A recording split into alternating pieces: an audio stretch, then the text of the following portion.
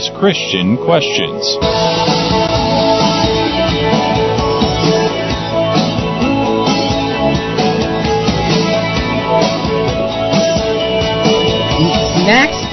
Max Dupree once said, "The first responsibility of a leader is to define reality. The last is to say thank you. In between, the leader is a servant." Good morning, everyone, and welcome to Christian Questions Talk Radio with a Purpose with Jonathan and Rick. This isn't your typical Christian commentary. We love talking with our audience, and we promise to never talk at you like so many talk shows do today. This is a conversation about biblical topics as we look at them from a different perspective. And Rick, that perspective is based on godly principles, family values, honest dialogue, all in a politically free zone. And Kathy, the best part is this: we talk and you listen, and then you talk and we listen. And you can also contact us at our website, ChristianQuestions.com. I'm Rick. And I'm Kathy, sitting in for Jonathan. Who is away at a wedding, I think, At a wedding in Boston. In Boston. So for Rick and Kathy this morning, folks, we're glad that you have chosen to spend some time with us. And so, Kathy, you're here again. I am here again. I'm very excited to be here again because this is a really cool topic, and I have a lot of questions to ask you. All right. What's the topic, and what's the theme scripture, and let's get started. Our topic today is What Makes a True Christian Leader, Part 2. And our theme text is taken from Matthew chapter 20, verse 26. It is not this way among you, but whoever wishes to become great among you shall be your servant.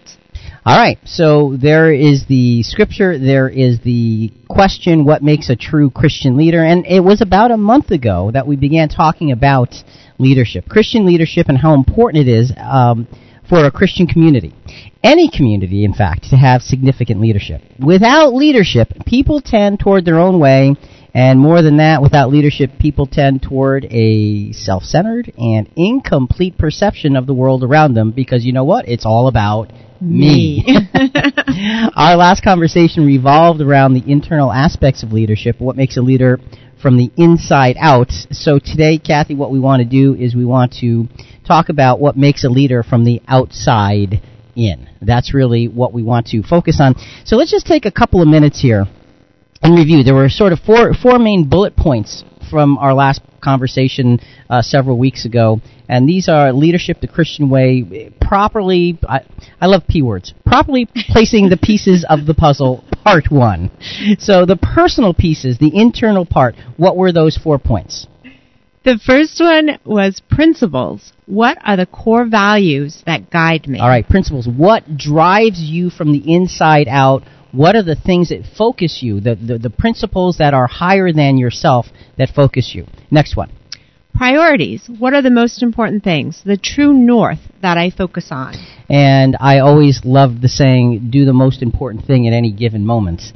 And if you have your priorities set, they are obviously built upon the principles. If you have strong principles, then your priorities fall right in line with them. If you don't have strong principles, priorities are hard to find. Okay. All right. Third point. Number 3, performance. What am I doing and how am I doing it right now? And that's kind of from the mirror aspect of looking in the mirror saying, okay, how am I doing? How am I doing what I'm supposed to be doing? What am I doing right now? And how well am I doing it? And do I need to alter my approach? And then to do that, you go back through your principles, make sure you're sound according to principles, and that you have your priorities straight. And then what's the 4th point? Potential. What am I growing towards, and how am I feeding that growth? So these are the internal parts. The potential, we can see what the potential is inside of ourselves, and we have to continually challenge the potential to become more than potential, but to actually become reality. So even though you say that this is the internal part of the puzzle, so are you saying that it's still work in that it's what you think about?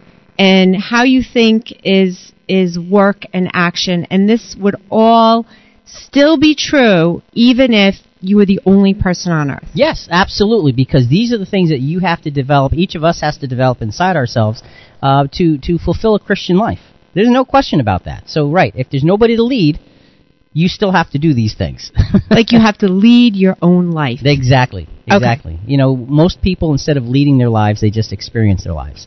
And there's a big difference between the two.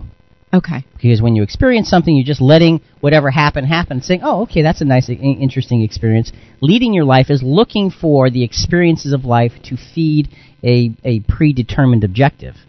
That's what this is all about. All right. So, folks, we're talking about leadership. We want to talk about the external part of leadership. We'd love to hear your thoughts on that, on Christian leadership or leadership that you've seen or been involved with elsewhere. Our number is 866-985-4255, toll free, 866-985-4ALL. We are live Sunday mornings from 7 to 9, and that means we're on right now. And our website is ChristianQuestions.com.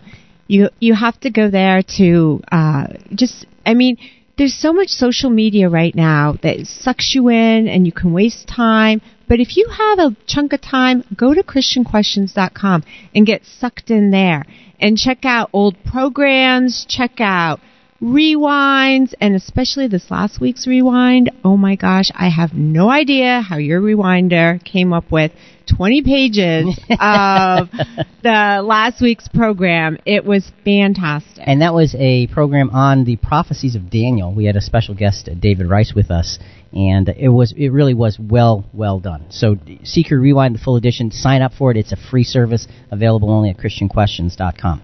All right, let's get focused now. Let's go move forward on to Christian leadership, the outside in, and we're going to be referring back to a specific individual, Simon Sinek.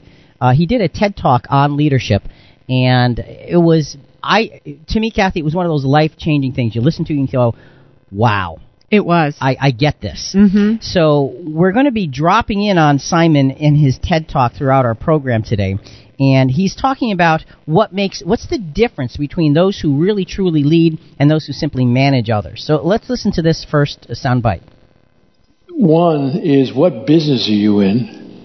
Oh, wait, Matt, I'm sorry. You know what? I apologize. It's soundbite number 7 on the there you go. Why is it that Martin Luther King led the civil rights movement? He wasn't the only man who suffered in a pre-civil rights America, and he certainly wasn't the only great orator of the day. Why him?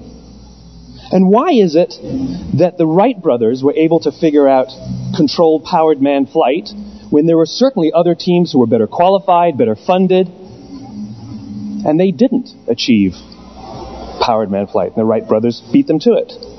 There's something else at play here. As it turns out, there's a pattern. As it turns out, all the great and inspiring leaders and organizations in the world, whether it's Apple or Martin Luther King or the Wright brothers, they all think, act, and communicate the exact same way, and it's the complete opposite to everyone else. All I did was codify it. And it's probably the world's simplest idea. I call it the golden circle. So what is the golden circle? We're going to find that out in a few minutes here. But what he's saying is the greatest leaders in history, he said there is an absolute pattern that they follow, and it's exactly the opposite of everybody else. So you think, okay, well, what is this pattern? We need to know about it. Yes, we do. And interestingly, it is exactly the pattern that Jesus followed. Well, I have a question. Martin Luther King, the Wright brothers, Apple Computers, they all saw a need. Right. What need do Christian leaders see? What is the what for Christian leaders? Now, see, the what for Christian leaders is, and it depends on your denominational perspective on Christianity, honestly, because the what to me for a Christian leader is to draw others to living a life of sacrifice for the purpose of the salvation of the world.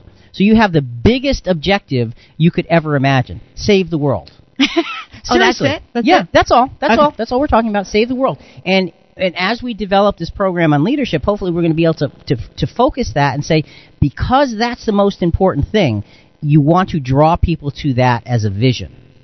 So right now, in the holiday season, and we know that Jesus is the reason for the season, as a Christian leader, how do you exemplify that? Grasshopper, what a question. And actually, that's a really good question, because the season is very confused. Yeah. And so how do we exemplify that? I'm not going to answer the question yet. Okay. Let's put the question on the table and get moving forward and keep coming back to that question. So our first public piece of the leadership puzzle is what? Participation. Okay. Who do I interact with, and how do I feed that interaction? And we had several quotes in our last program on leadership that were based on a YouTube site that didn't give the sources of all the quotes till the end, and I couldn't figure out how to match them up. But this is a great quote that goes with that participation leadership. I don't know the source. Authority is a poor substitute for leadership. Okay, authority is a poor substitute for leadership. So in our participation, what is participatory leadership? Participatory leadership is not just leading by example, it's leading as a real and current right now example. It's getting your hands dirty now alongside of those who you lead. Participatory leadership is transformative, both for the leader and the follower, as it binds them together to their cause in a very unique and real way. If you are participating in that which you are leading others to do, they see you entirely differently than if you're just pointing and say, do this, do that. And I think people can tell the difference between sincerity and just going through the motions, too. Right. Right, and that's a big part of this thing. Let's go to another soundbite. This is from John Maxwell. He is my favorite mentor on leadership, and he's talking about. He's got books about the laws of leadership. He's talking about one law of leadership called the law of awareness. If I have time, I'm going to talk about the law of awareness, which says you have to know yourself to grow yourself. And I don't hear many people talk about that. And I'm going to really talk to them about the fact that the goal is not to grow in every area. The goal is to grow in the area where you're gifted and where you're strong. And so you have to know what that is before you determine what areas you're going to grow in. And so I'm going to talk to them about how do you discover, how do you become aware about what you do well so that you can really work on that and really grow in that area to really go up to a whole new level. See, the important part about that law of awareness is that once you figure out how to develop the areas that you're strong in, you are then equipped to help others figure out and develop the areas they're strong in. And they may not be strong in the areas that you are. As a matter of fact, you hope that they're not, but you can give them the principles for developing whatever their talent is. And that's part of participatory leadership. It's doing it first, and then doing it alongside with, and then showing others how to do what they can do, which hopefully is different than what you do. See, that's the whole key about leadership. It's developing people not to be mirror images of you, but mirror images of the part of Christ that they can be that you may not be. Wow. See, so it is okay, and there's so much. There is so much to this. It is such a powerful principle once we get it. Let's go to a scripture here. 1 Corinthians chapter 9, verses 19 to 23.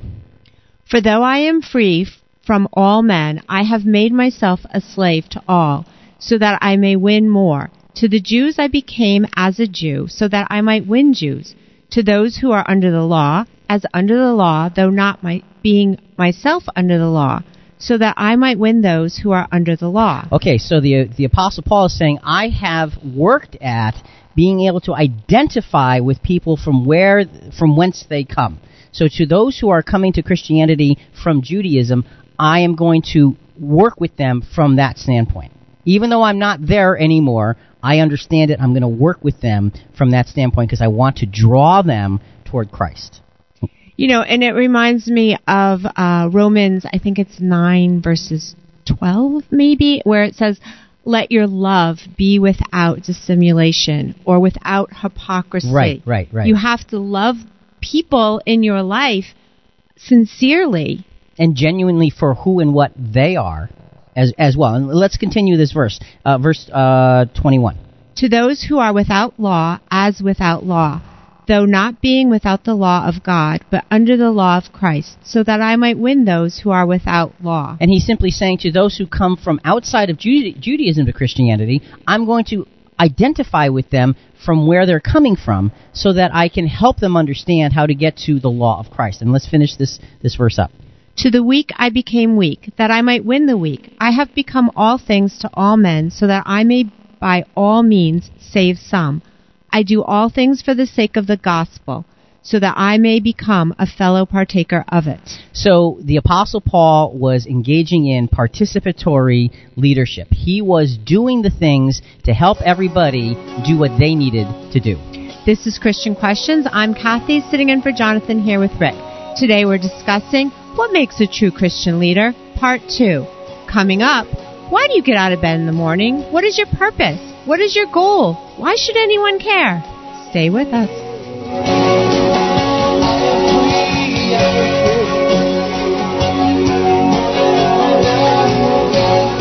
You're listening to Christian Questions.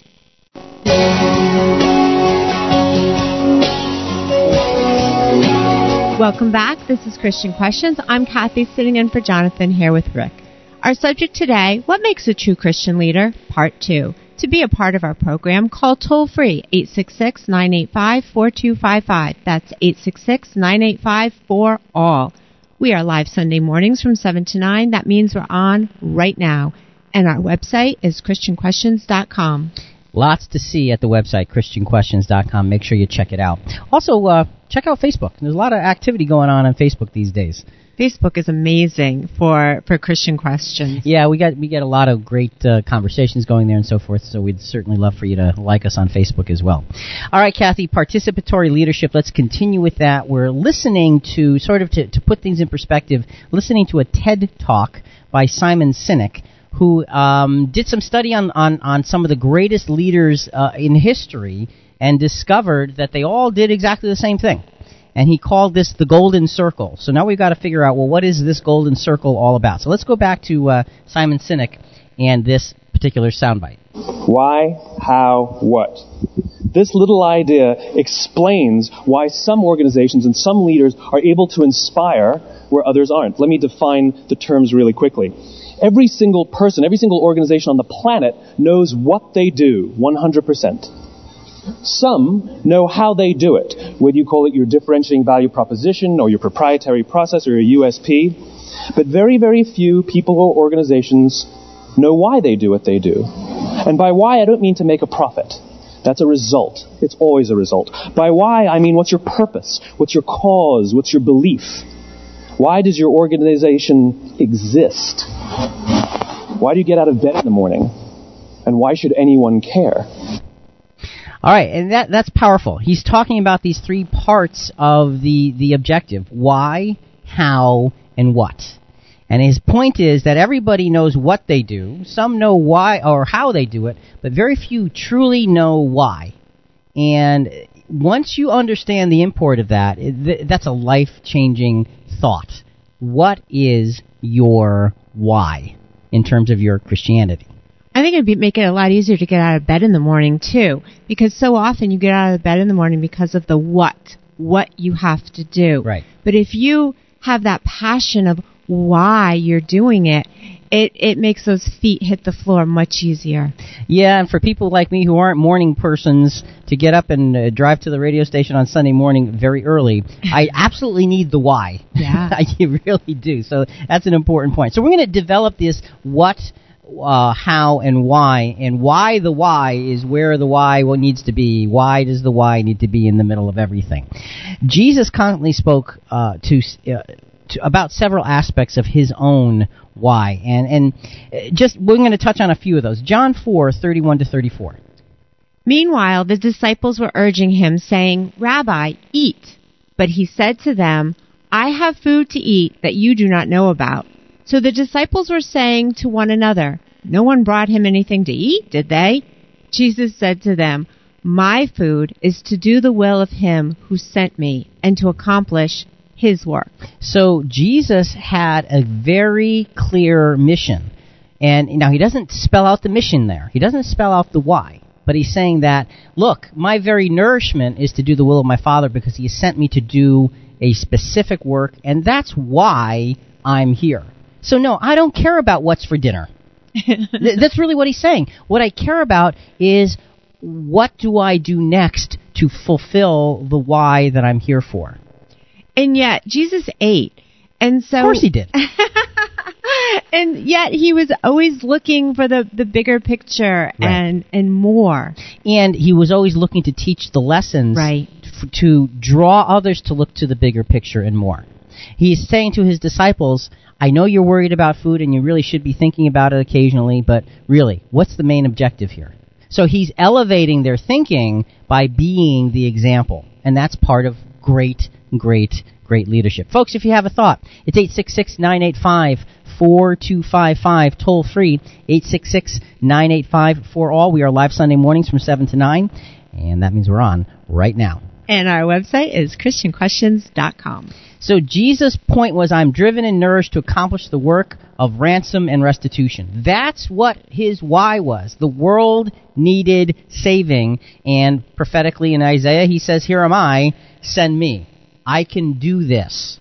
So he was constantly focused. And by being so, if you as a leader are constantly focused on the why, others are drawn to the focus. They can see it because it's external, it's transparent, it's something that people can look at and say, I get it, I know what they're about.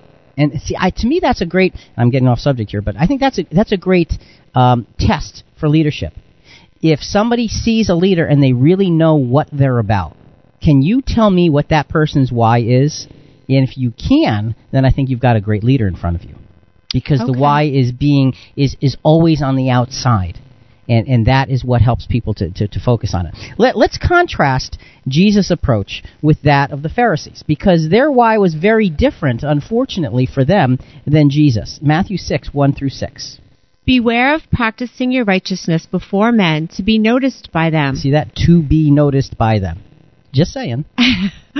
Otherwise, you have no reward with your Father who is in heaven. So when you give to the poor, do not sound a trumpet before you, as the hypocrites do in the synagogues and in the streets, so that they may be honored by men.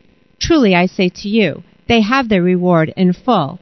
But when you give to the poor, do not let your left hand know what your right hand is doing, so that your giving will be in secret, and your Father who sees what is done in secret will reward you. Okay, let's pause there for a second, because Jesus is outlining a lot of the Pharisees' why. And their why was to be noticed. That's why they were doing what they're doing. Look at how good I am. That's what their approach was. Look at the things that I do, the what, so you can see that I am good. So their approach was to draw attention and adulation to themselves, not to the Heavenly Father. But, and reading this, and I think that when we read about the Pharisees, we know the Pharisees are the bad guys. We know we do not want to identify ourselves with the bad guys, with the Pharisees. So you read this and you think, well, I don't do that. And yet, when I'm in secret and in private, I think, well, do I do that? And I think it's a constant battle. And that's the big question. Do we do that? Do we do things? And here's the way to do it. Do we do things in our Christian lives so we can be noticed?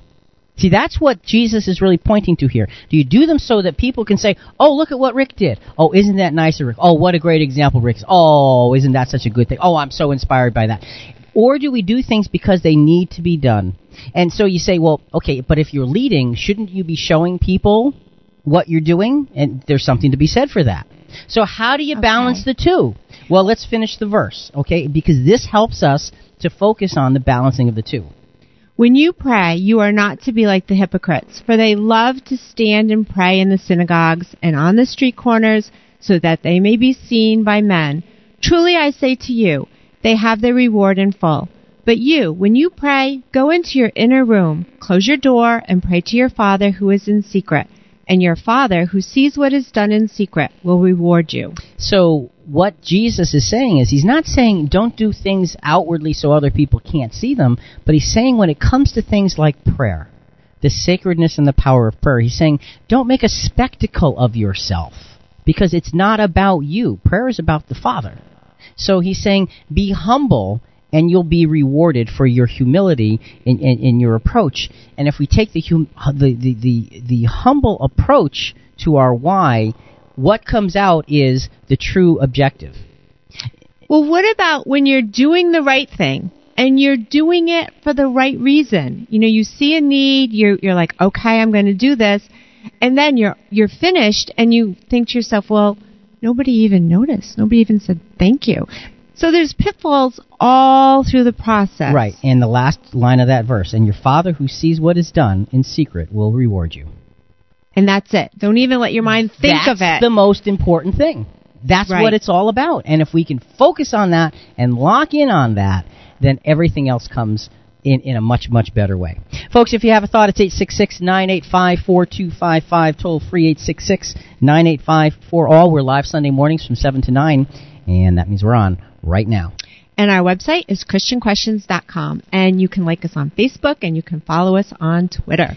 You can also email us at Rick, R-A-C-K, at ChristianQuestions.net. So participatory leadership is the first external part of the puzzle piece. The second puzzle piece of external Christian leadership is what? Patience. How well am I guiding individuals towards their best growth? And another quote that's sort of, I don't know the source of this, but it's a great quote. Kath, what is it? Never tell people how to do things. Tell them what to do, and they will surprise you with their ingenuity. And I can tell you absolutely, positively, unequivocally, that quote is true.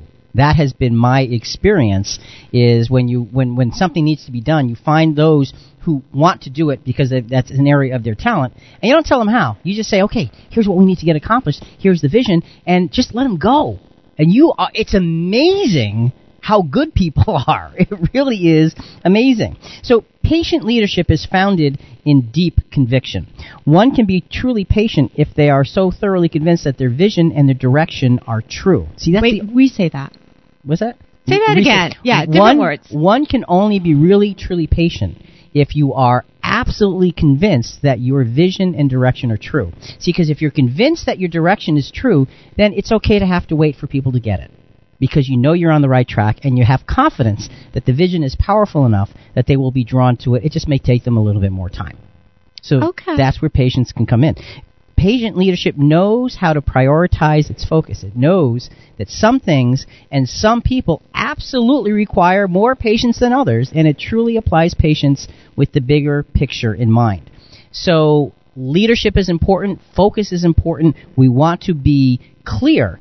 And then we need to be willing to wait so others can get it. See, because when somebody gets it of their own accord, it's a whole lot different than you pounding it into their head. Well, I can see how this would work in a Christian type of, we're all working towards the same goal. But what about in a family when people kind of have different goals. They have their own agendas and want to accomplish different things. Well, see, that comes down to what is the objective of the leader. Is it to have the family work together in unison as a family? It doesn't mean that people can't be doing different things, but is it coming under the heading of working together as that family? Kath, we got to do a couple of things here real quickly here. I want to get to another soundbite, and I want to see if we can squeeze a call in here. Let's go back to Simon Sinek. Talking about inside-out communication. He's talking about how the brain actually works. When we communicate from the inside out, we're talking directly to the part of the brain that controls behavior, and then we allow people to rationalize it with the tangible things we say and do. This is where gut decisions come from. Sometimes you can give somebody all the facts and your figures, and they say, I know what all the facts and details say, but it just doesn't feel right. Why would we use that verb? It doesn't feel right, because the part of the brain that controls decision-making doesn't control language. And the best we can muster up is, I don't know, it just doesn't feel right. Or sometimes you say you're leading with your heart, or you're leading with your soul. Well, I hate to break it to you, those aren't other body parts controlling your behavior. It's all happening here in your limbic brain, the part of the brain that controls decision-making and not language. And to me, that's profound, because, you get a gut feeling about things. Yeah. And that's the part of the brain that controls the decision making, but it doesn't control language. So you can't verbalize the gut feeling, because it's just this sense of this is the way we need to go. But there's not a lot of words, because it's just folks. What you got to do is you got to go to ChristianQuestions.com once we put this program up and listen to that again and again and again to get it. Kath, I want to see if we can fit in a call here quickly before the end of this segment. We've got Dave from Indiana on the line. Dave, good morning and welcome to Christian Questions. Good morning. Good morning. It sounds to me like you're really saying a person must be able to control their own ego in order to have that true alliance with the Lord. You know, if you go back to the first commandment, I am the Lord thy God, thou shalt have no other strange gods before me. You don't have that true pathway if your ego is in that way. Very well said. Boy, you said it. You should have called earlier, brother. Dave, Much obliged. Thanks so much. We appreciate it. Thank you. And see, that he nailed it down right there, that easily. We've got to focus on controlling our ego and get it out of the way so that we can put the primary objective and the primary why in the way. It seems like that was the example of the Pharisees, that they were focused on how they look. Exactly, and that's exactly what Dave was bringing out. Just making sure that we're doing things for the right reasons. What is our why? Thanks, David, so much for your call. Folks, we're talking about leadership, we're talking about patience, and we're talking about making things work for yourself and others. This is Christian Questions. I'm Kathy, sitting in for Jonathan here with Rick. Today we're discussing what makes a true Christian leader, Part 2. How did a well-funded, well-educated, well-connected, and well-supported group end up a failure? What went wrong? Stay with us. You're listening to Christian Questions.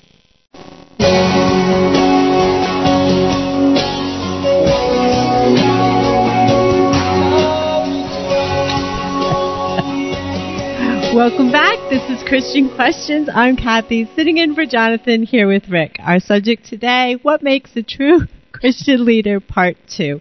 To be a part of our program, call toll-free 866-985-4255. That's 866-985-4ALL. We are live Sunday mornings from 7 to 9. That means we're on right now, and our website is christianquestions.com. So you were enjoying the music there, Kath, huh? Sitting there listening to the music, and I cue her, and she goes, "Oh wait, I'm supposed to talk? What?" Oh dear. We were having a great conversation during the break, and sometimes it's hard to stop and then restart. But yes, we're back. We're talking about Christian leadership. We're talking about the external parts of Christian leadership.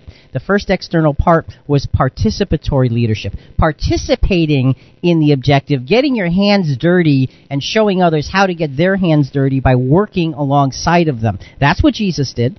That's what the Apostle Paul did. That's what, whenever you look at any great leader, that's what they did. Their hands were dirty, just like everybody else's. The second point is patient leadership. To have patient leadership, and you were saying during the break that to you this is the hardest part. It is the hardest part, to be patient with people.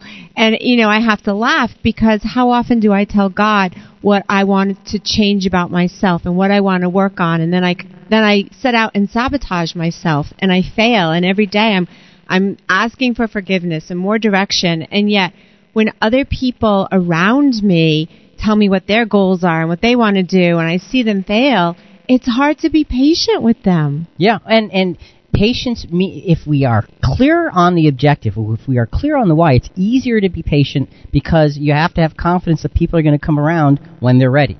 You can't change people, but you can give them tools. Okay, well, what about this thing that you wrote here? Doubt and controversy are the rich soil in which patient leadership flourishes. And we don't have time for the scripture, but Romans 14:1-4 is a really good scripture about how it's important to be patient with the development of others. In the early church, there were controversies. There were a lot of controversies in the early Christian church. And the Apostle Paul in Romans 14 was saying, look, people see things differently. It's okay. Let them. And he's saying, now he said there's a right and a wrong here, but he said for those who don't have it right yet, relax. Let them be, let them grow, and show them. So he was teaching us that we have to be patient with others' development, even if we think they're not where they ought to be. Patience is something that's so incredibly important. Let's go back to Simon Sinek in this TED Talk that he's talking about leadership and the why and the what and the how, this golden circle, and how the greatest leaders focused on the most important thing, the why, when others focus on the other parts. And he's going to be going through an example here of Samuel Pierpont Langley. Who's he? You'll find out. Samuel Pierpont Langley was given $50,000 by the War Department to figure out this flying machine. Money was no problem. He held a seat at Harvard and worked at the Smithsonian and was extremely well connected. He knew all the big minds of the day. He hired the best minds money could find, and the market conditions were fantastic. The New York Times followed him around everywhere, and everyone was rooting for Langley. And how come we've never heard of Samuel Pierpont Langley? So you say, wow, he's given $50,000, big whoop. This is in 1904 or something like that. So $50,000 was a lot of money. Yeah. And so he's working on creating a flying machine. And he has everything going for him. So why is it that he had the best minds, the best money, the best publicity? Why is it we don't know who he is? Well, stay tuned. That's coming up. This is a great story. You guys stay with us. Here's the thing, and Kathy, we don't have time to read the scripture, but in Luke 18, 9-14, the Pharisees, they were well-funded, well-educated, well-connected, and well-supported for the task of building a spiritual environment in Israel. Just like Samuel Pierpont Langley was well-funded, well-educated, well-connected, and well-supported for building a flying machine. They were focused, the Pharisees were focused on the wrong things. And then in Luke 18, 9-14, it's the parable of the Pharisee and the publican praying. Right. Remember, the Pharisee basically says, God, I'm glad I'm not like him. Sheesh, I mean, I do the things I'm supposed to do, and just look at him. And what's the attitude of the publican? He's very embarrassed and shameful and repentant and humble and bows his head and won't even look up and just begs for forgiveness. And what does Jesus say is the end result of this parable? That the publican, the tax collector, he is the one that is made right from his prayer. Because it's done with great humility. And the why was to come before God with honesty and humility versus to come before God and to toot your own horn.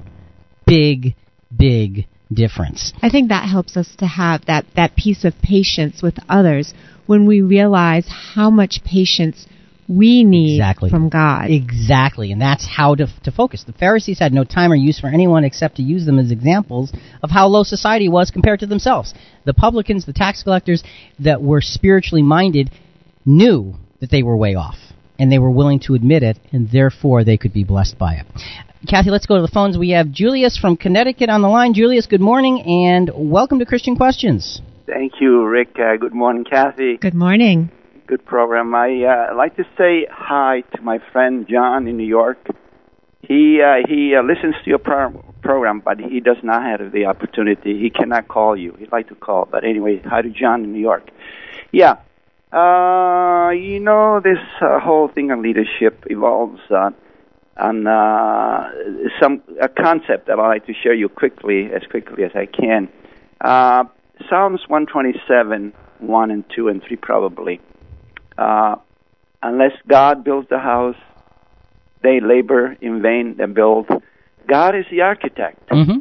Okay, Isaiah 42. Behold my servant, whom I uphold, my chosen one, in whom I delight. Okay, it's all from God. Daniel, what a brilliant man. Remember last week or the week before? I forget now. Maybe last week. You had Daniel? Yes. Oh, what a wonderful statesman. Now imagine interpreting the dream that Nebuchadnezzar couldn't even recall. Remember that? Yes. Wasn't that just incredible? Now, at the end of the chapter, at the end of Daniel, chapter 12, verse 9, I think it is, Daniel wanted to know, I want to know more about what's going to happen. God says, the architect says, not yet. It's not due time. But going back to close here with the Isaiah 42, God's chosen one, that is the Lord Jesus. I love when you talk about leadership. I love his attitude and his the model, brother. The model. Remember, I remember how I stated that before. I always like to refer to him as a model. Yes. In spirit, John 10:11. The good shepherd giveth his life for the sheep. God bless. Thank you. Thanks, Julius. We appreciate Bye. it. And, boy, Julius is like a walking Bible study, I'll tell you what. All the scriptures he quotes, and it's so fitting, and he fits in with David from Indiana's comments earlier. David said, you got to get your own ego out of the way, and God is the architect. This was the main point that Julius has brought out, and the two fit exactly together. So you can't just get your ego out of the way. You have to make sure you bring in the right thing to replace it.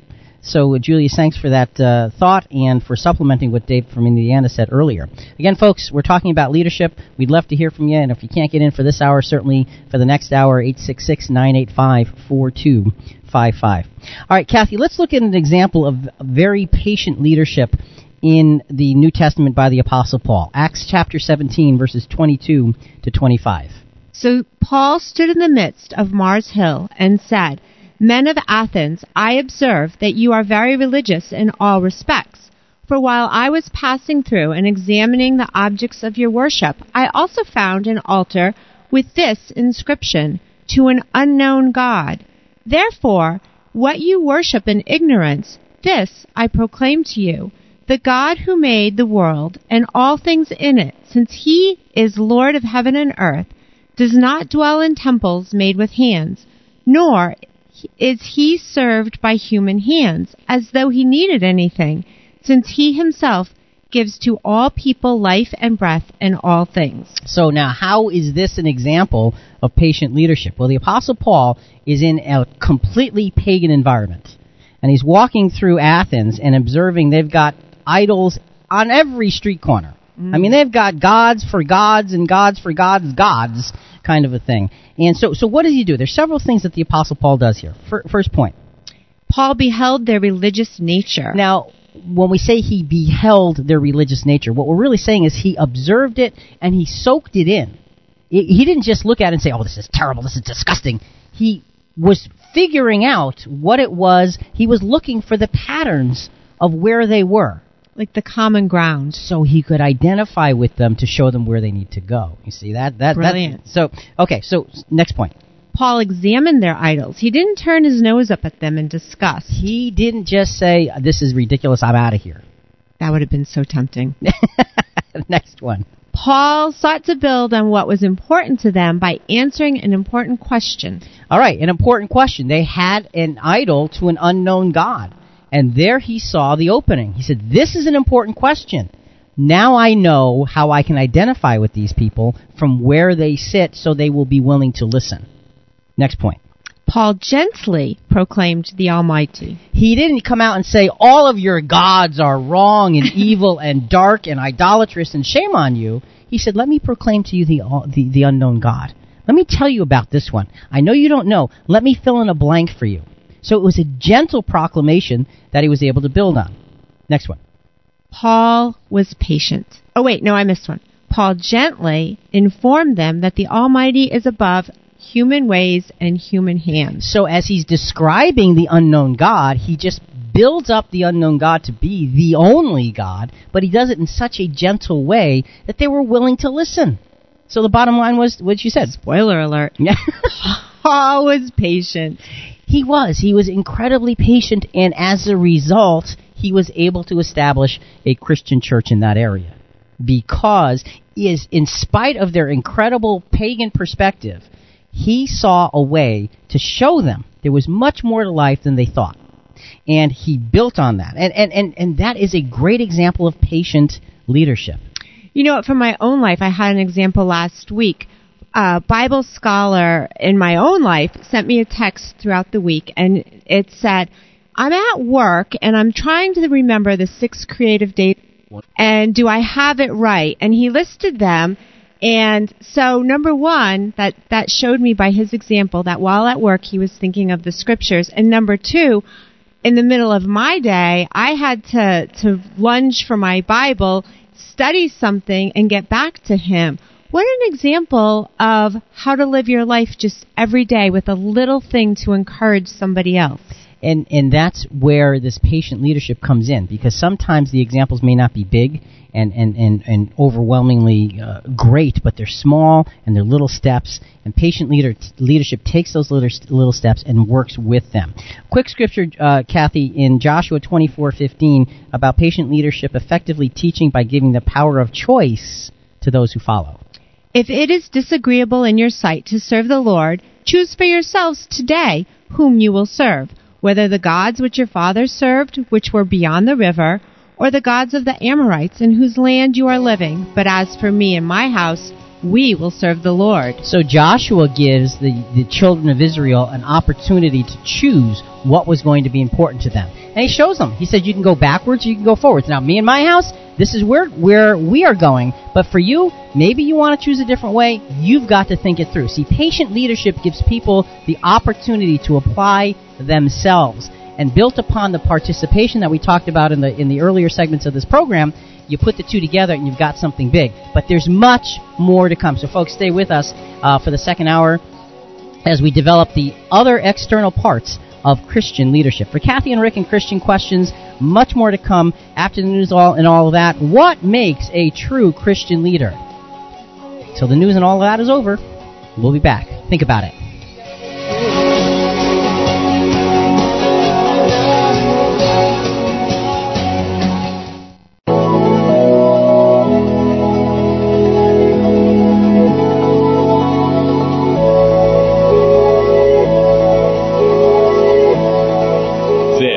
Is Christian Questions.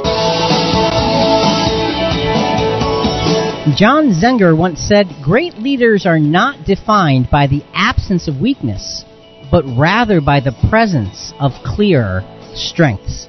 Good morning, everyone, and welcome back to Christian Questions Talk Radio with your breakfast with Jonathan and Rick. Sitting in for Jonathan this morning is Kathy. This isn't your typical Christian commentary. We love talking with our audience, and we promise to never talk at you like so many talk shows do today. This is a conversation about biblical topics as we look at them from a different perspective. And Kathy, what's the subject matter this morning? Today our topic is What Makes a True Christian Leader, Part 2. And our theme text is taken from Matthew chapter 20, verse 26. It is not this way among you, but whoever wishes to become great among you shall be your servant. So it's about true Christian leadership. This is part 2. We did part 1 about a month ago. And in part 1, we were talking about the internal aspects of leadership. Today, we're talking about the external aspects of leadership. And the two segments that we talked about are the two pieces of the leadership puzzle that we talked about in the first hour. Kathy, what were they? Participation. Who do I interact with, and how do I feed that interaction? Okay, and? Patience. How well am I guiding individuals toward their best growth? So leadership is that guiding principle that says, okay, you're bringing people to an end result, some kind of an end result. How are you doing it? How are you participating in the task with them? And then how are you being patient as they are developing themselves under your leadership? You know, I can't, in this example here about others toward their best growth, I can't help but think of the example of marriage and a husband and wife. And I love the thing from from John Maxwell about you have to develop your strengths. So if you can't sing, you're a 1 or a 2. You're not going to become a 10. And just like if your husband isn't really the most romantic man in the whole world, I'm sure he has other strengths that you can help him develop. But you can't continually beat your head against the wall trying to make his 1s into 10s.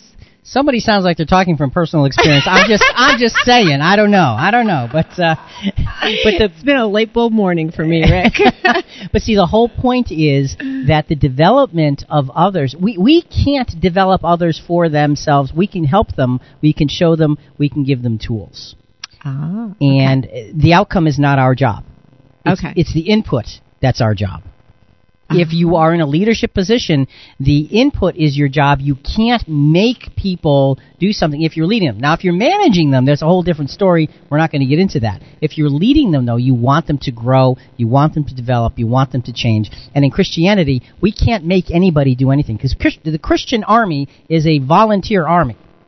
Okay? People volunteer. They're called. They follow. And we can't dictate to them how and what. We can just show them by our own experience and by our own direction. And so what results? How do we measure how we're doing? This is such a results-driven world. We measure everything. Well, see, the fortunate part about Christian leadership is it's not our job to judge results in someone else's life. It's God's job. All we can do is leave the results to Him and passionately push the why in front of them so they can do something about it. And that's our next point, and we're going to develop that as we go, Kathy. Passion is the next public piece of leadership. And what is passion? Is my example one of authority or authentic action? See, we could take the role of authority or we can have authentic action. And if you take the role, oftentimes we think a leader is defined by their title, and that is just completely untrue. A leader is defined by what they do, by who they are, and by where they're going. So you could be a leader but not have the title. Absolutely, positively, hands down, unequivocally. So you could actually lead from the middle of the pack if you are the right kind of person focused on the right kind of things. There's a great quote that goes with that. If your actions inspire others to dream more, learn more, do more, and become more, you are a leader. See, it doesn't say if you have the title, it says leader or manager by your name, you're a leader. It says if your actions inspire others to do all of these things, then you are by definition, that's what a leader is. See, passionate leadership is movement, and it creates movement in others. Now, passionate leadership engages those around it, because when it's expressed, it creates a disturbance in the force, It creates a disturbance in the status quo of the moment. You gotta follow me on this. What does that mean? Okay, well, let me see if I can get through this whole thing and make sure it's clear. When there is a passionate leader, things cannot remain as they are. There's a disturbance in the status quo. Things have to change. So the problem is, this disturbance brings discomfort to the people around you. Now, the discomfort causes a shift in those people who are following, and therefore, they have to make a choice. And the choice is, you're either going to move toward the passion to draw from it and become part of it, or because it's disturbing and it's making the status quo now uncomfortable, you move away from the passion to try to regain that previous comfort. You got it? You got it? I think so. Okay. I got it. So passionate leadership makes people change one way or another. So you don't have to kick people off your team. No, it's not. That's not the point of it. The point is to show them in such a driven way that it's going to cause them to make a decision one way or the other. And all you can do is show them. That's all you can do. That's your job. So my other question was going to be about if you're passionate and you live your life with passion and zeal, others can be intimidated by that. That's true.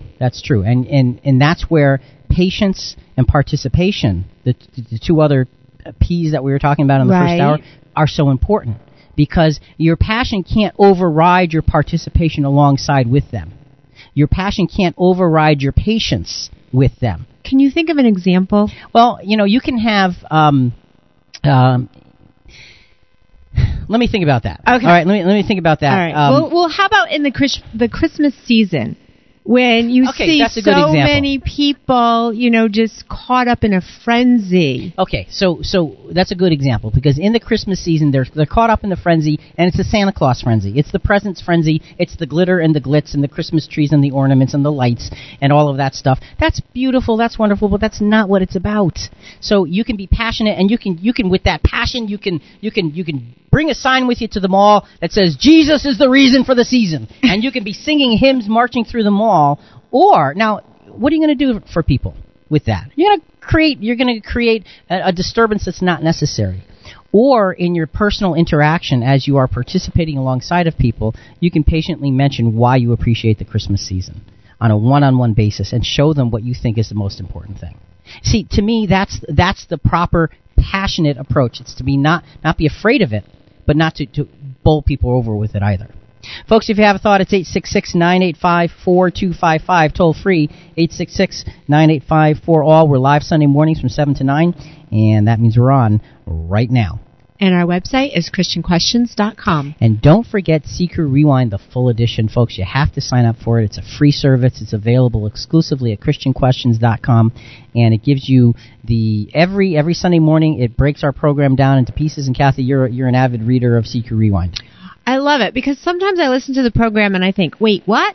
And you read it on CQ Rewind, and it's just laid out for you. You can see it, especially last week with David Rice, and he went over so many things. And I read it, and honestly, I read it more than once, because it was just that good, and I had that many questions. So, Seeker Rewind, the full edition, you do need to sign up for it. It's free. There is no obligation. Available at ChristianQuestions.com. Let's look at the passion of the Pharisees, Kathy. Let's go down to that and just take a look at how their passion worked out, and then we're going to look at the passion of Jesus in comparison. Matthew 23, 1 through 7. Then Jesus spoke to the crowds and to his disciples, saying, "The scribes and the Pharisees have seated themselves in the chair of Moses. Therefore, all that they tell you to do and observe, but do not do according to their deeds, for they say things and do not do them. They tie up heavy burdens and lay them on men's shoulders, but they themselves are unwilling to move them, and with so much as a finger. But they do all their deeds to be noticed by men, for they broaden their phylacteries and lengthen the tassels of their garments. They love the place of honor at banquets and the chief seats in the synagogues, and respectful greetings in the marketplaces, and being called rabbi by men." So Jesus, you notice there's a continual theme. Jesus is continually saying, beware of this, because their leadership is leading you in the wrong direction. It's a self-absorbed approach to God, and that is not godly. And it's a good checkpoint in your own mind. Am I speaking to draw people to myself? Exactly. Or to God? Right. And it's so easy. And passion, if it's misplaced, can really be interpreted as, oh, look, it's all about me. And that's why we have to be careful with the application of passion and not let it be reckless, but let it be focused based on participation, on getting your hands dirty continually, and being patient with those around you. Let's go back to Simon Sinek from his TED Talk about leadership and about the Golden Circle. Remember, the Golden Circle, the key point was why, and then there was the how, and then there was the what.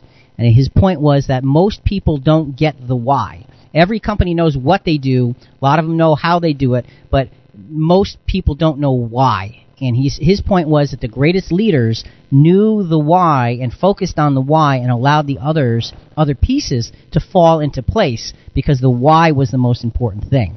So he was giving an example of Samuel Pierpont Langley, who was an inventor at the turn of the 20th century, funded to create a flying machine. Right. And now he's going to be talking about the Wright brothers and their approach to the creation of a flying machine at the same time. A few hundred miles away in Dayton, Ohio, Orville and Wilbur Wright. They had none of what we consider to be the recipe for success. They had no money. They paid for their dream with the proceeds from their bicycle shop. Not a single person on the Wright brothers' team had a college education, not even Orville or Wilbur. And the New York Times followed them around nowhere. The difference was Orville and Wilbur were driven by a cause, by a purpose, by a belief. They believed that if they could figure out this flying machine, it'll change the course of the world. So there was an entirely different approach by the Wright brothers versus the Langley approach. The Wright brothers believed that this was a potential world-changing invention. It could unite the world in a way that had never been done before. And so they were about changing the world. And that's a big focus. And therefore, what they attracted to them was not the people that looked the best. It wasn't the people with the best education. They didn't have college-educated people working with them in their engineering department. Their engineering department was their bicycle shop, for crying out loud.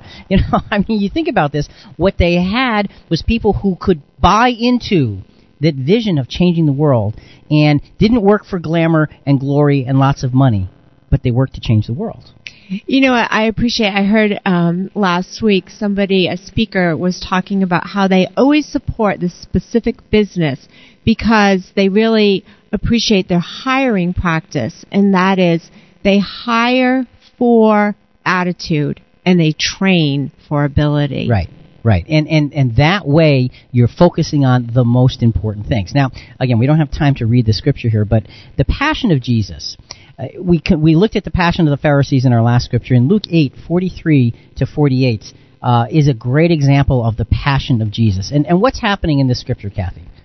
That Jesus is in a crowd, and there's a woman who has been suffering with an issue of blood for 12 years, and she just touches him, and she's instantly healed. And Jesus knows instantly that somebody touched him and was healed because he felt strength leave his own body. Okay, now let's pause right there as we describe that, because that shows you the passion of Jesus. The healing that he did cost him. Every time he healed somebody, it took something out from him. And so he could tell when somebody was healed, and this woman had great faith to just say, if I could just touch the hem of his garment, I could be healed. I know it. And he said to her, your faith has made you whole. But it cost him. But he didn't back away from giving. See, the difference between Jesus and the Pharisees is striking, because for the Pharisees, it was all about looking in the mirror and making sure I look good. And for Jesus, it was all about how much can I give to others so they can be good. Big difference between the two. An incredible difference between the two. Jesus heals and it costs him something, but that's what he came for, to be spent in the service of the gospel and to pay the ransom, which actually cost him his life. That's the example of leadership. That's the example of passion that we want to focus on. This is Christian Questions. I'm Kathy, sitting in for Jonathan, here with Rick. Today we're discussing what makes a true Christian leader, Part 2. Which is a greater motivator, passion or a paycheck? What if it's a really, really big paycheck? Stay with us. You're listening to Christian Questions.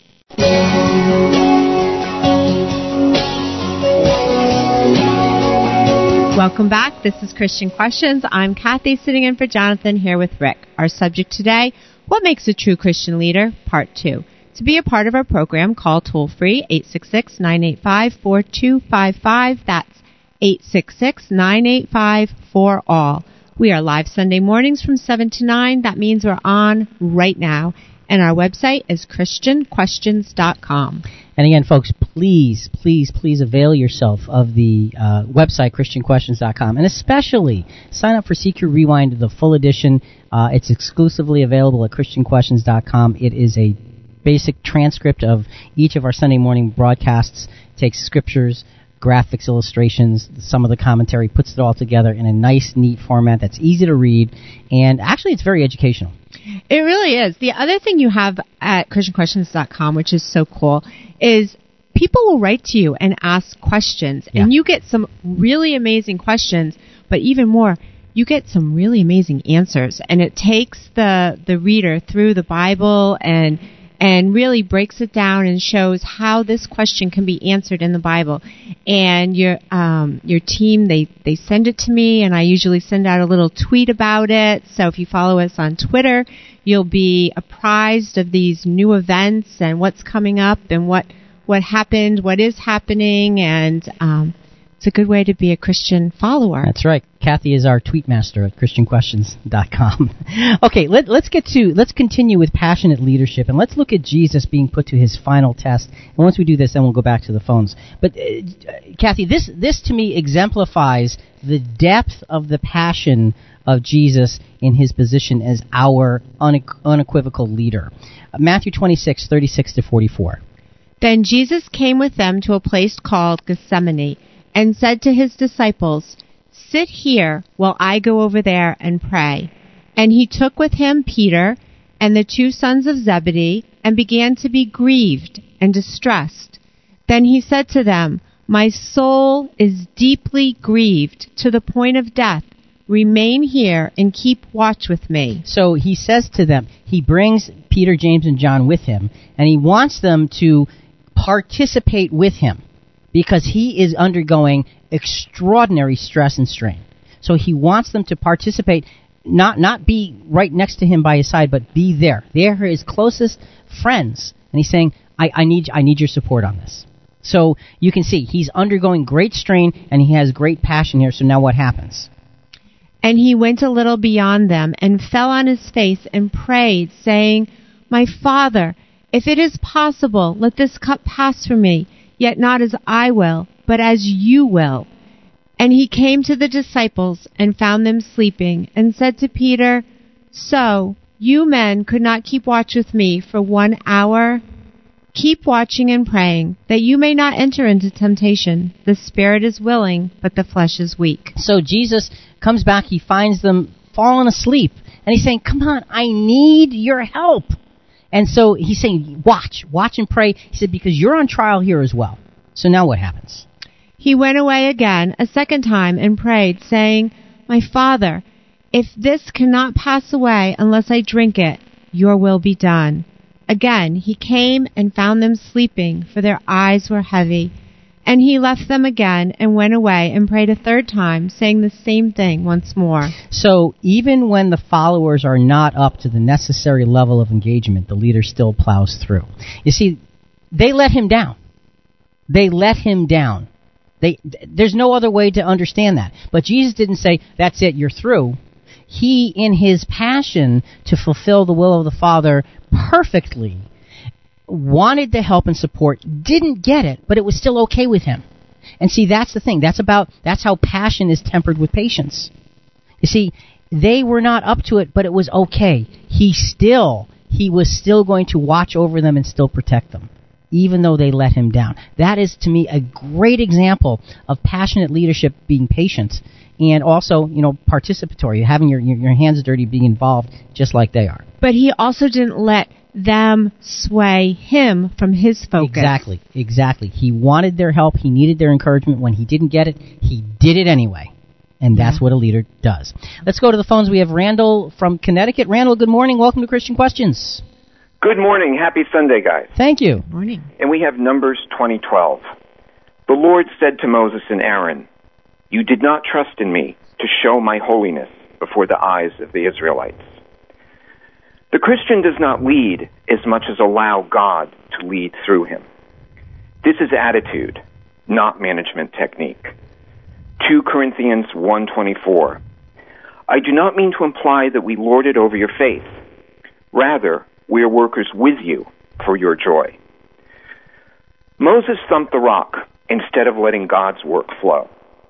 But Jesus prayed before he chose the 12. The Christian does not thump the Bible, but in prayer ask God to lead through his presence. James 3:17. But the wisdom from above is first pure, then peaceable, gentle, willing to yield, full of mercy and good fruits. Randall, thanks so much. We appreciate it. God bless you guys. Bye-bye. I love that example, thumping the rock and thumping the Bible. And love it. And it's interesting. It reminds me of a personal experience I had recently. I'd gone to the dentist and was getting some work done and ended up talking about the radio program. And it's not, I don't do this for a living. This is all volunteer work here. And I was explaining it to the dentist and his assistant, and she looked at me and she said, You don't impress me as a Bible thumper. And I said, no, I'm not. I'm a Bible explainer. I said, that's what this is about, and it was interesting because there's a perception, and that Bible thumper approach comes across with that great passion, but that great passion perhaps is missing some of the other ingredients. And so we go overboard on one thing, and that's why Christian leadership has got to be so well-rounded. That's why it's such an important thing to understand how Christian leadership works. And it can be so tempting. I loved when Randall said that, because when he said, Bible thumper, I almost picture, you take the Bible and you thump it off someone's head. Yeah. Because that's can be the temptation to open it up and point out all the scriptures of what they're doing wrong. Right. And the Apostle Paul didn't do that, remember? No, he didn't. No, Jesus didn't do that, did he? Yeah. So we have the great Christian leaders in all of our example showing us how. Folks, that's what we got to do. We got to follow that example. Don't make up a new one. The example's already there. You don't need to say, hey, let me try it this way. This will be something new. No, let's try something old because it works. That's the thing. That's what we need to be focusing on. Let's go back to Randall. Thanks again for your thoughts and scriptures. Very, very, very appropriate. Let's go back to Simon Sinek in his TED Talk, talking about, remember now, Samuel Pierpont Langley was given lots of money, the best brains, lots of publicity to try to invent a flying machine. The Wright brothers had none of the above, but they had the passion and the vision of changing the world. Langley was after money. The Wright brothers were after changing the world. So what's the result of all of this? Samuel Pierpont Langley was different. He wanted to be rich, and he wanted to be famous. He was in pursuit of the result. He was in pursuit of the riches. And lo and behold, look what happened. The people who believed in the Wright brothers' dream worked with them with blood and sweat and tears. The others just worked for the paycheck. And they tell stories of how every time the Wright brothers went out, they would have to take 5 sets of parts because that's how many times they would crash before they came in for supper. And eventually, on December 17th, 1903, the Wright brothers took flight. And no one was there to even experience it. We found out about it a few days later. So it's a dramatic story. And the interesting thing was, I don't know if you could hear it in the background. Yes. But there was an airplane that flew overhead exactly when he said the Wright brothers took flight. Oh, that wasn't part of it? No. It was, no, that was outside. That was outside. That wasn't part of the presentation at all. Oh, my goodness. I didn't realize that. But the point is that those who had the passion and the vision, had the why, were the ones who accomplished the mission. And that reminds me so much of the problem with so much of Christianity today. See, and folks, if this is offensive, I apologize ahead of time, but so much of Christianity is about, hey, come to the gospel, pray that God will give you a lot so you can be rich. Oh, that makes me cringe. It's about a paycheck. It really is. And that's not the point of the gospel. The point of the gospel is about sacrifice for the sake of the world. That's the point of the gospel. And so if we miss the point where you're looking for the paycheck and you're looking at the gospel that way, you're not achieving, you know what, maybe you'll get your paycheck, but you're not achieving godliness. You're not achieving sacrifice. You're not becoming Christ-like. Or even praying to God. So many people, I think, see God as a genie in heaven that they, can make a wish. Right. And help he heal me. Them. Yes, right. Yes, help, get me a job, heal this disease or whatever it is. And that's about what God can do for you, and it's not the point. No, it's about what we can do for God through Christ. That's what Christian leadership ought to be focused on. That's our why. What can we do for God through Christ? What can we give? What can we sacrifice? And how can we become more Christ-like? And that's the bottom line. Folks, if you have a thought, it's 866-985-4255, toll free, 866-985-4ALL. We're live Sunday mornings from 7 to 9, and that means we're on right now. But and the website's ChristianQuestions.com. But you know what? There really is. I'm thinking about there really is a Christian paycheck now, because Jesus said, I leave you my peace. Yes. My peace I give you. And if you're doing everything God's way and committing your all to Him and through Jesus Christ, and you receive that peace in your heart, there is nothing better now. Well, you're right. You're right about that. But the issue with that is, in the eyes of the world, in the eyes of those who are going to make judgments upon us, that's not something that they really want or care about. What's it doing for you? What are you getting from it? And when you say, well, I'm getting the peace of God which passes all understanding to keep my heart and mind in Christ Jesus, saying, okay, so what are you doing? What are you getting from it? They don't get it. And you're right. And that's the thing about having that passion and that why, is there's such a dense fulfillment in it, in those intangible things in life. So we've talked about passion. We've got to move forward here. We've got to touch on our last aspect of outward Christian leadership, and that is proactivity. Proactivity, Kathy, what about it? Do I preach and teach and exude perception and preparedness, or do I nag? All right, we're going to get back to that in a second. A leader is someone who believes in you and gets you to believe in yourself. We've been talking about that. Proactive leadership is really a culmination of all of the previous elements. Proactivity becomes instinctive if we understand and apply all of the other things that we've talked about, not only in this program, but in the program about a month ago on the internal aspects of leadership. And before we list those off, Kathy, we only have a couple minutes here. Leading versus nagging. You brought up nagging. Yes. Why? Well, I think that it's so easy to be results driven and think, okay, you got to do this, you got to do that, you got to do this, and when you kind of answered it, and when you said that you believe in other people, and for me, believing in other people isn't for the sake of them. It's because I believe in God, and I believe in the power of God, and I believe that God can fix other people because I've seen Him work in me and help fix me. So He doesn't need to be nagged. Well, and that's the whole point. We try to play the role of God when we nag. Okay? Now, again, there's obviously different applications for all of this. We're talking about Christian leadership specifically here. I mean, if you're parenting a child, there's a different aspect to the role that we're not getting into here. But in terms of Christian leadership leading other adults toward Christ, it's a matter of being proactive, and that means you've applied the principles and the priorities and reviewed your own performance and your own potential. You've done the internal work.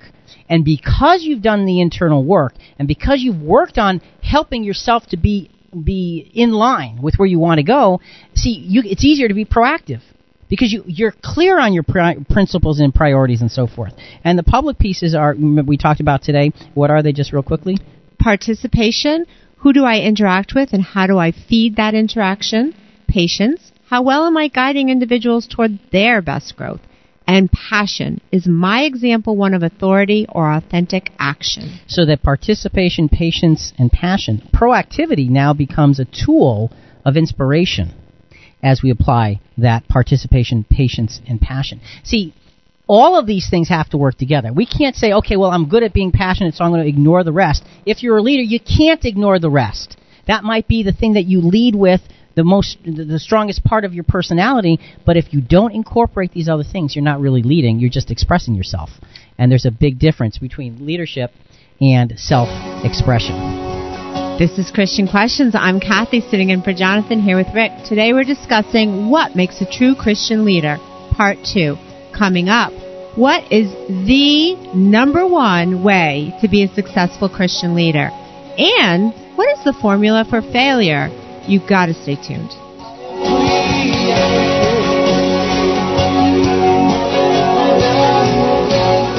You're listening to Christian Questions.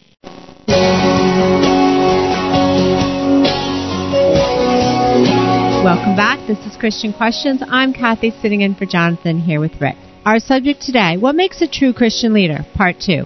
To be a part of our program, call toll-free 866-985-4255. That's 866-985-4ALL.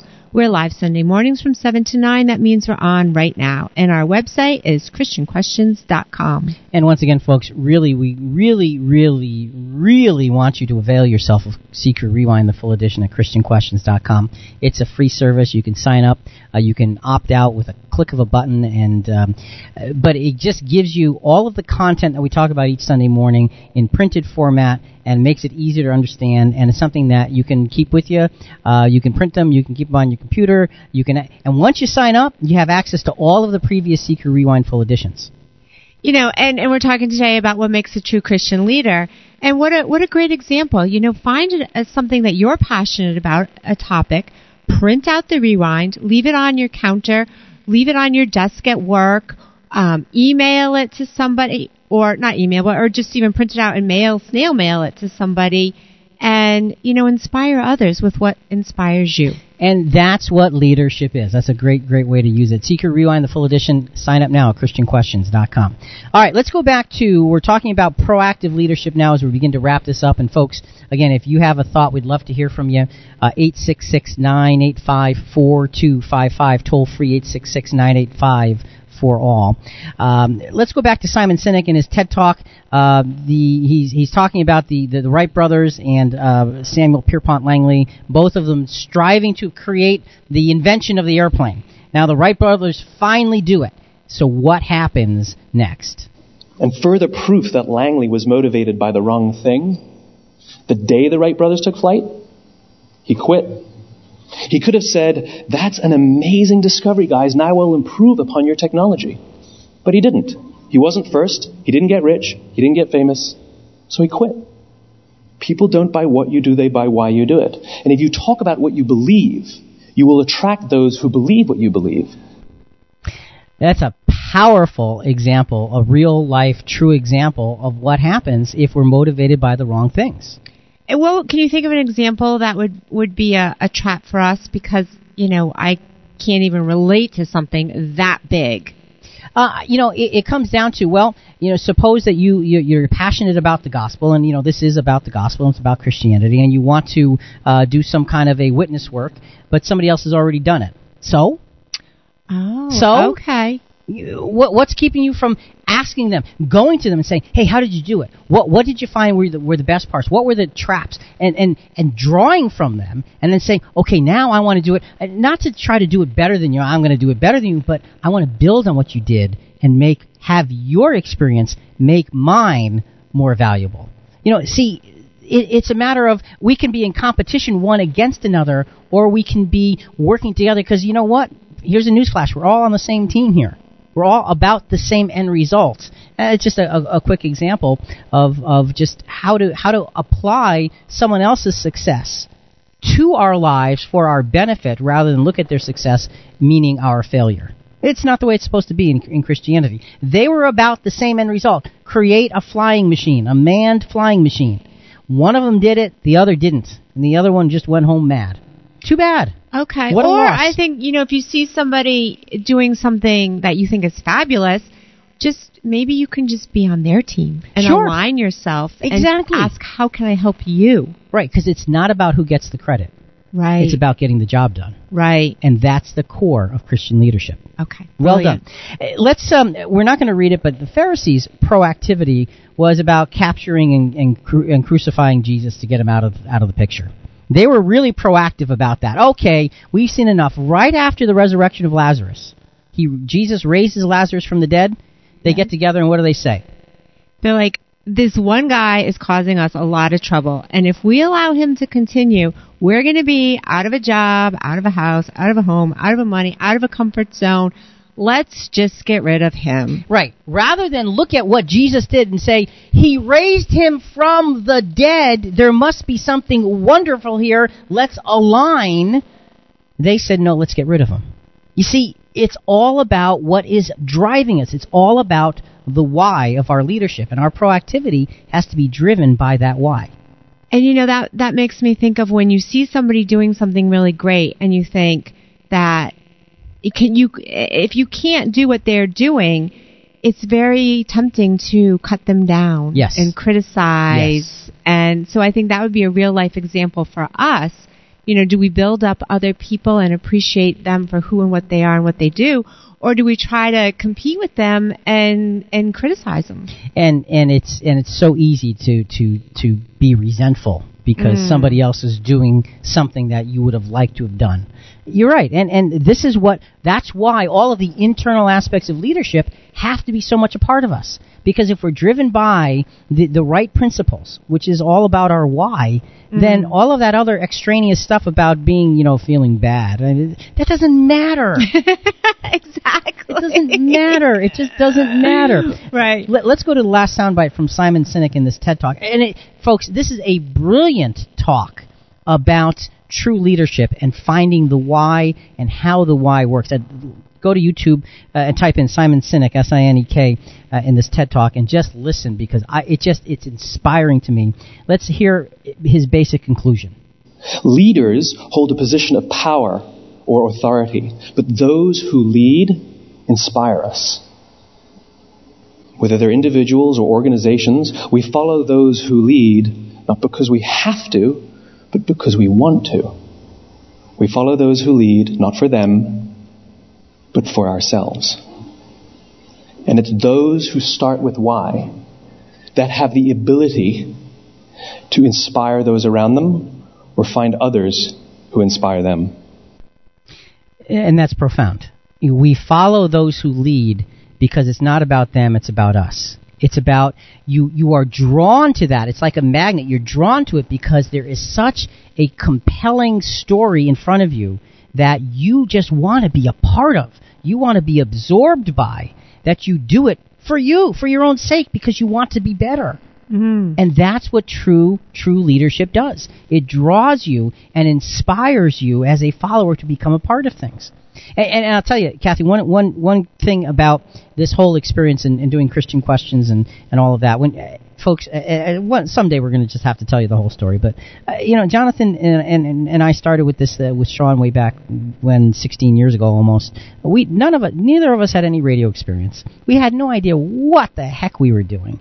All we knew was there was something, an opportunity to talk about the gospel of Jesus Christ, to give the good news to whoever would listen. That's all we had. That was it. And trust me, that's it. That's all we had. We didn't have any money. There was nothing behind this. And what's happened over these last several years is that there has been this momentum of people wanting to be a part of it, because it's grown, and now we're on several stations and, new markets and all of this kind of thing, and the website and Secret Rewind, all of that. Look, that wasn't my idea. The radio program wasn't even my idea.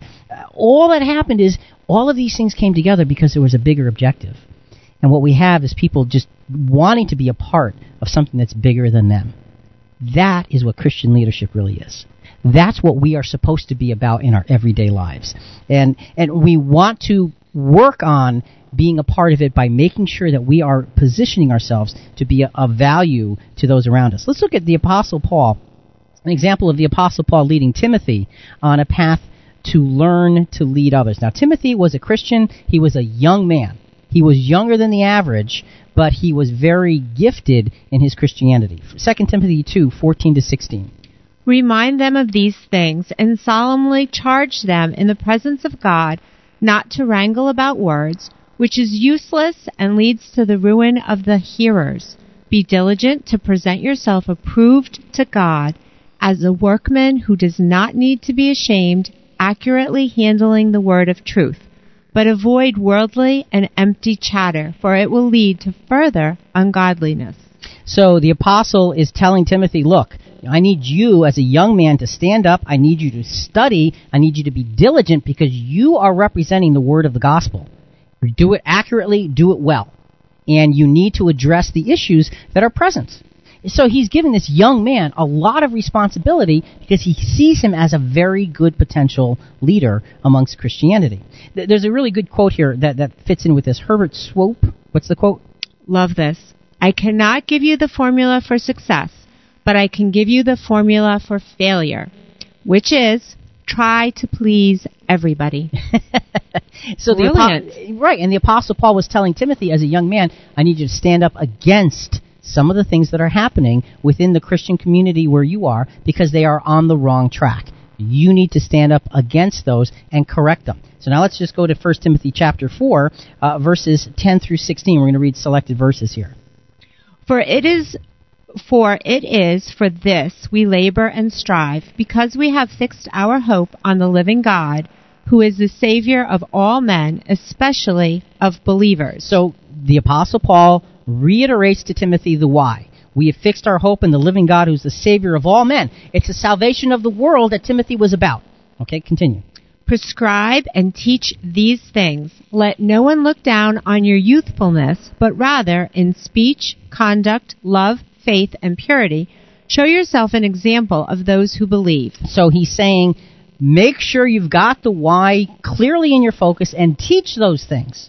Get them focused on the why. And see, Kathy, when we focus people on the why, all of the other stuff, if we are really laser beam focused on it, the other stuff just loses a lot of its importance.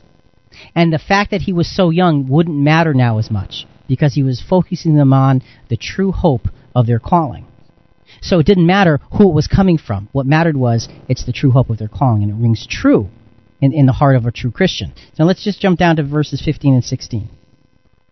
Take pains with these things, be absorbed in them, so that your progress will be evident to all. Pay close attention to yourself and to your teaching.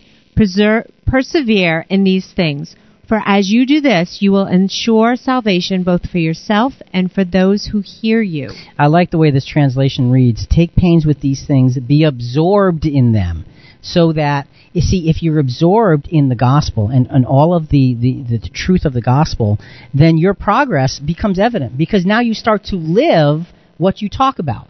You start to live what you believe. And when you live it, you become a walking epistle that people can read. I mean, people read each other's lives, whether we like it or not.